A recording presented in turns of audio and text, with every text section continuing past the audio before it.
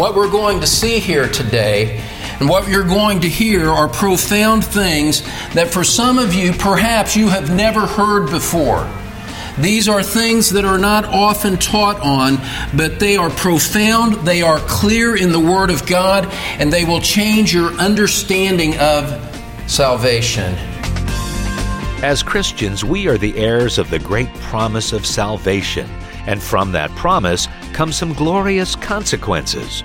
And on this edition of the Truth Pulpit, Pastor Don Green looks at both as he continues our series, Titus, God's Glorious Plan of Grace. Hello again, I'm Bill Wright. Don, we can easily be misled into thinking of our salvation in too narrow of terms, can't we? Well, my friend, especially in the nature of the church today, it's easy to start thinking about what Christ can do for you rather than what His purpose was in saving you in the beginning. You know, you are set apart for Christ if you are a Christian. You are secure in Christ, and He saved you so that one day you will see Him face to face and be able to rejoice in His glory and in the blessing that He has secured for you for all of eternity. We continue in Titus chapter 1 as we join Pastor Don Green now in the Truth Pulpit. We're just going to focus on one little phrase that, although it is brief, has profound implications. Look at Titus chapter 1, verses 1 through 2 is what we're going to read.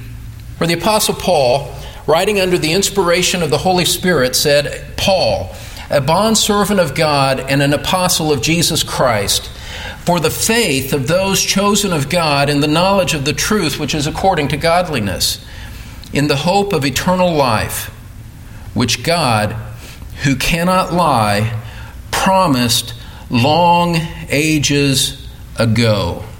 Look at that phrase at the end of verse 2. God, who cannot lie, the unlying God, you could say, promised this long ages ago.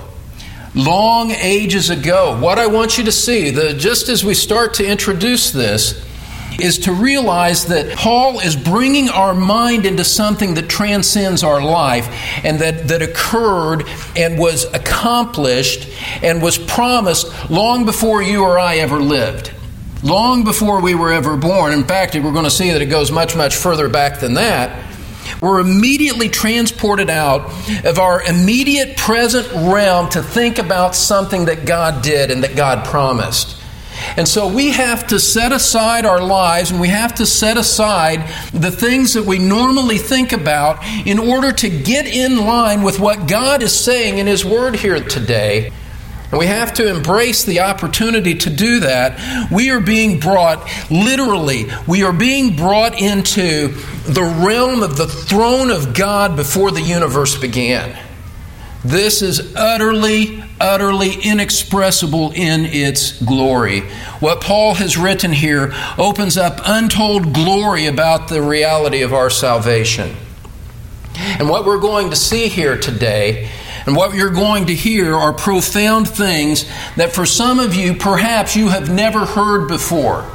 These are things that are not often taught on, but they are profound, they are clear in the Word of God, and they will change your understanding of salvation and make you greatly more worshipful and appreciative in response, and it will have the certain effect of bringing us to a more God-centered view of our salvation than what we are accustomed to. We're going to build this around 2 points. They're brief points. First of all, we're going to see the great promise.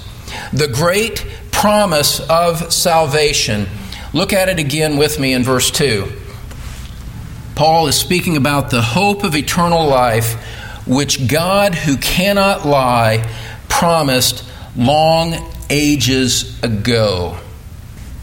Before time began, before the creation of the world, God promised a redeemed people to His Son, our Lord Jesus Christ. God, before time began, when it was just the Father, Son, and Holy Spirit in their intertrinitarian councils, in their intertrinitarian eternal existence, God promised to our Lord Jesus Christ, I am going to give you a redeemed people that will love you throughout all of eternity to come.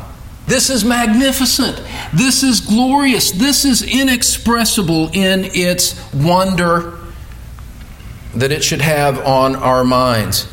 It helps us to see. It helps us to see that there is a Christ-centered aspect to salvation that belongs to the Father and the Son alone. And all we can do is kind of step back in wonder and awe and bow down and worship and, as it were, put our hands over our mouths, because these things are so wonderful and so inexpressibly great. There comes a point for human silence to bow in response in honor of the wonder of what we are seeing. Before time began, God promised a redeemed people to His Son. Now, look at that phrase at the end of verse 2. Long ages ago, in the New American Standard that I'm preaching from. In the Greek, that phrase, and I very rarely do this, I very rarely refer to the Greek, but today we need to do it. In the Greek, that phrase that's translated here, long ages ago, literally means before times eternal. The King James Version translates it before the world began. The New King James Version reads before time began. The English Standard Version translates it before the ages began. The New International Version translates it before the beginning of time. Beloved, what God has given us in His Word here is He has given us the privilege of stepping beyond time, stepping out of our time, out of our culture, out of our present circumstances, and as it were, mentally lifts us and carries us back before creation in order to see what was happening then and what was the point of the interactions among the members of the Trinity. Before time began, God made a promise about salvation. Now, think with me for just a moment. This is all very evident and plain to see. It's very logical. You don't have to be a theologian to understand this at all. Just think with me for a moment. Before time began, before the world began, God made a promise. Who was there to receive the promise? Who was God making a promise to before time began? Before the creation of the world, who was there for God to make a promise to? There was no one there. There was no man there. That's what's so crucial here. There was not a man present before the beginning of time. That came later. That came into Genesis 1 after God had created the heavens and the earth. And so, Paul here is referring to something that precedes time, that precedes creation. Look at 2 Timothy chapter 1, verse 9. You see this echoed in slightly different language. 2 Timothy, just one book prior to Titus, Paul says in verse 9, God has saved us and called us with a holy calling, not according to our works, but according, watch this, to His own purpose and grace. This is the purpose and grace of God which was granted us in Christ Jesus. Christ is the focus of the purpose and grace, and it was granted from all of eternity. And so, what's going on here? What is the question that is being answered here? Who is the recipient of this promise? There can only be one answer. There can only be one answer. This is not referring to a promise that God made to men. God has made lots of promises to us in His Word, but this promise was not a promise made to man because it was a promise made before the beginning of time. What we're going to see is that this is a promise. This is referring to a promise that God the Father made to God the Son, and in essence said, I am going to give you a people to redeem that will love you throughout all of eternity. That's what the promise is. And we see this brought out more plainly in Scripture as we allow Scripture to interpret Scripture. As you turn back to the Gospel of John, chapter 6, we'll go back and forth between John and Titus here today. But in John chapter 6, you're going to see Christ speaking about the redeemed as a people that God the Father has given to Him. God the Father has given a people to Christ. Oh, this is just inexpressible. You know, look, there are times where, and don't freak out with what I'm about to say to you here. When you preach the Word of God, afterwards there's sometimes a letdown, and you think back, I wish I'd said it a little bit differently this way or that, and the energy has gone forth of preaching, and you say, I think I'm going to resign.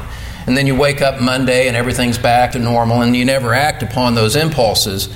Today, I wanted to resign before I preached, because this subject is so magnificent and lofty and holy that you can only feel your utter inadequacy and unworthiness to speak of what God has revealed in His Word. This is so lofty and magnificent that you cry out with Isaiah, "Woe is me! I live among a people of unclean lips, and I'm a man of unclean lips." We're not worthy to speak of these things that go back to the holy counsels of God before the beginning of time. You see, we have to approach this with reverence and worship and humility, and to realize that in one sense we're talking about something that only indirectly involves us. God has invited us in, as it were, into the way that He communicated, the way that He loved, and the promises that God the Father made to God the Son before time began. And men and women, both redeemed and unredeemed, should not enter lightly into that discussion.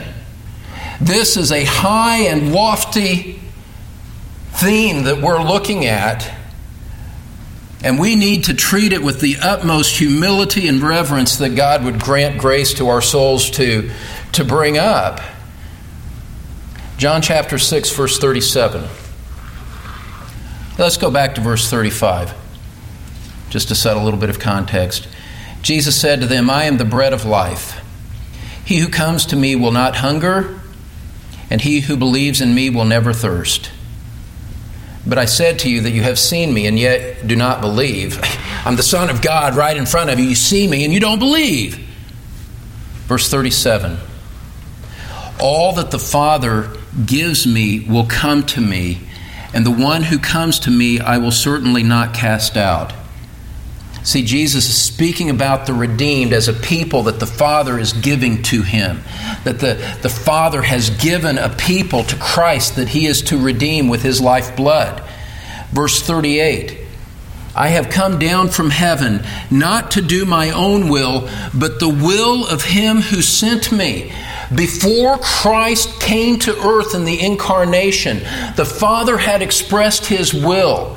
And His will was that Jesus Christ would have a people that would one day belong to Him forever. And the will of the Father is that Christ would come and purchase that people with His own blood, to be crucified for the sake of their salvation. So Christ, having come to earth, being on earth, speaking these words, watch this, is there in the furtherance of an antecedent will of God that sent Him in the first place. A prior will of God existed that compelled Christ, that sent Christ to earth, and He gladly submitted to that in order to please His Father. "I've come down from heaven," look at it, verse 38. "I've come down from heaven not to do my own will, but the will of Him who sent me." The will of God was formulated before Christ was formulated in the womb of Mary. This is pre-existent. This is magnificent. Now look at it in verse 39. What was that pre-existent will of God? Verse 39. "This is the will of Him who sent me." Jesus is going to tell us. He says, this is the will of him who sent me. This is the will that I came to earth in order to further and fulfill. This is the will of him who sent me, that of all that he has given me, I lose nothing but raise it up on the last day. He's given me all of these people as an expression of his will, of the Father's promise to me that he has given to me. He's promised them to me. What's the will of God? It's that I would not lose them, but I would raise them up on the last day. And how can we know these people that belong to Christ? Verse 40, this is the will of my Father, that everyone who beholds the Son and believes in him will have eternal life, and I myself will raise him up on the last day. The will of the Father was for the Son to have a people. Christ came in order to purchase them with his life. And the will of the Father is that on the final day, Christ will raise them up and none of them will be lost. This is the promise and the purpose of God. God promised the redeemed to Christ before time began so that they would honor Christ when time ends. What does that mean for us? That brings us to our second point that we would title this way. We saw the great promise, and now we're going to see, secondly, the glorious consequences. The glorious consequences. And let me just preface this with this little bit of overview. If you're here and you're a Christian today, you need to understand that God planned all of that out before the foundation of the world. You need to understand and be in awe of the reality that God included you in that redeemed humanity that he promised to his Son. You were part of a love gift from God the Father to his Son, and that the Son reciprocated the love to the Father by laying down his life to secure your salvation. You see, we have to move beyond the self-centered way that we've been taught to view salvation, as if God were simply a means to further our earthly purposes in our earthly life. Stop it. Stop it. We can't think that way anymore. We cannot think that way anymore. God does not exist to further your purposes in life. You exist to further the purposes of God and the promise of God to his Son. There is a total reversal in our thinking that needs to take place. We exist for the glory of Christ. We exist to live out and to fulfill the promise that God made before time began to his Son. That is the high and lofty and unspeakable, inexpressible privilege that is ours as Christians. And when you understand that, when you embrace that, when you internalize that, it completely changes the perspective with which you view your existence. Beloved, God is gracious to us. God is good to us. And God cares for us in our needs. He provides for what we need, and he provides for us as we go through the joys and sorrows of life. He is a compassionate, caring, loving God, and his mercies are over all of his works, Psalm 145 says. We're the beneficiaries of that. But don't distort that into thinking that this is all about us. This is all about Christ. That's a means to an end that the Father's inexpressible eternal love for the Lord Jesus Christ before time began would be expressed through a redeemed people that honor his Son. As it were, God gives this people to his Son and then steps back. Oh, watch this. Watch this. As Christ's people worship him and honor him now and throughout all of eternity, God the Father will look on that and say, yeah, you know what? You're seeing what I saw from the beginning of time, before the beginning of time. You love my Son, and I do too. And we've been added voices to add to those who express praise and glory and thanksgiving and honor to the name of the perfect, impeccable Lord Jesus Christ. That's why we exist. That's the purpose of your salvation. Not just in time, but throughout all of eternity. And so, what that does is it transcends our thinking, it transforms our thinking, and makes us realize that our salvation and our walk in this life and our hope for eternity to come, it transcends what happens to us. Salvation is utterly transcendent. It's about a promise that God made to His Son before time began. I realize that it's really easy to find teachers who will tickle your ears about what you can get from God. There's no shortage of teachers like that.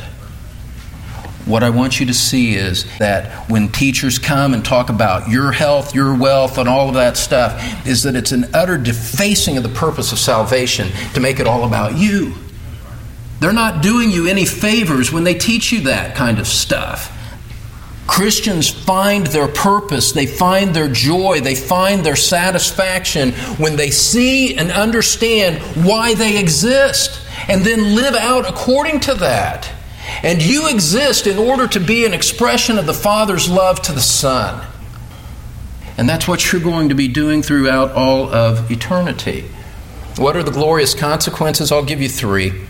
First of all, what are the consequences of the fact that God promised a redeemed people to His Son before time began, and now you and I are here as part of that redeemed people? What are the consequences of that?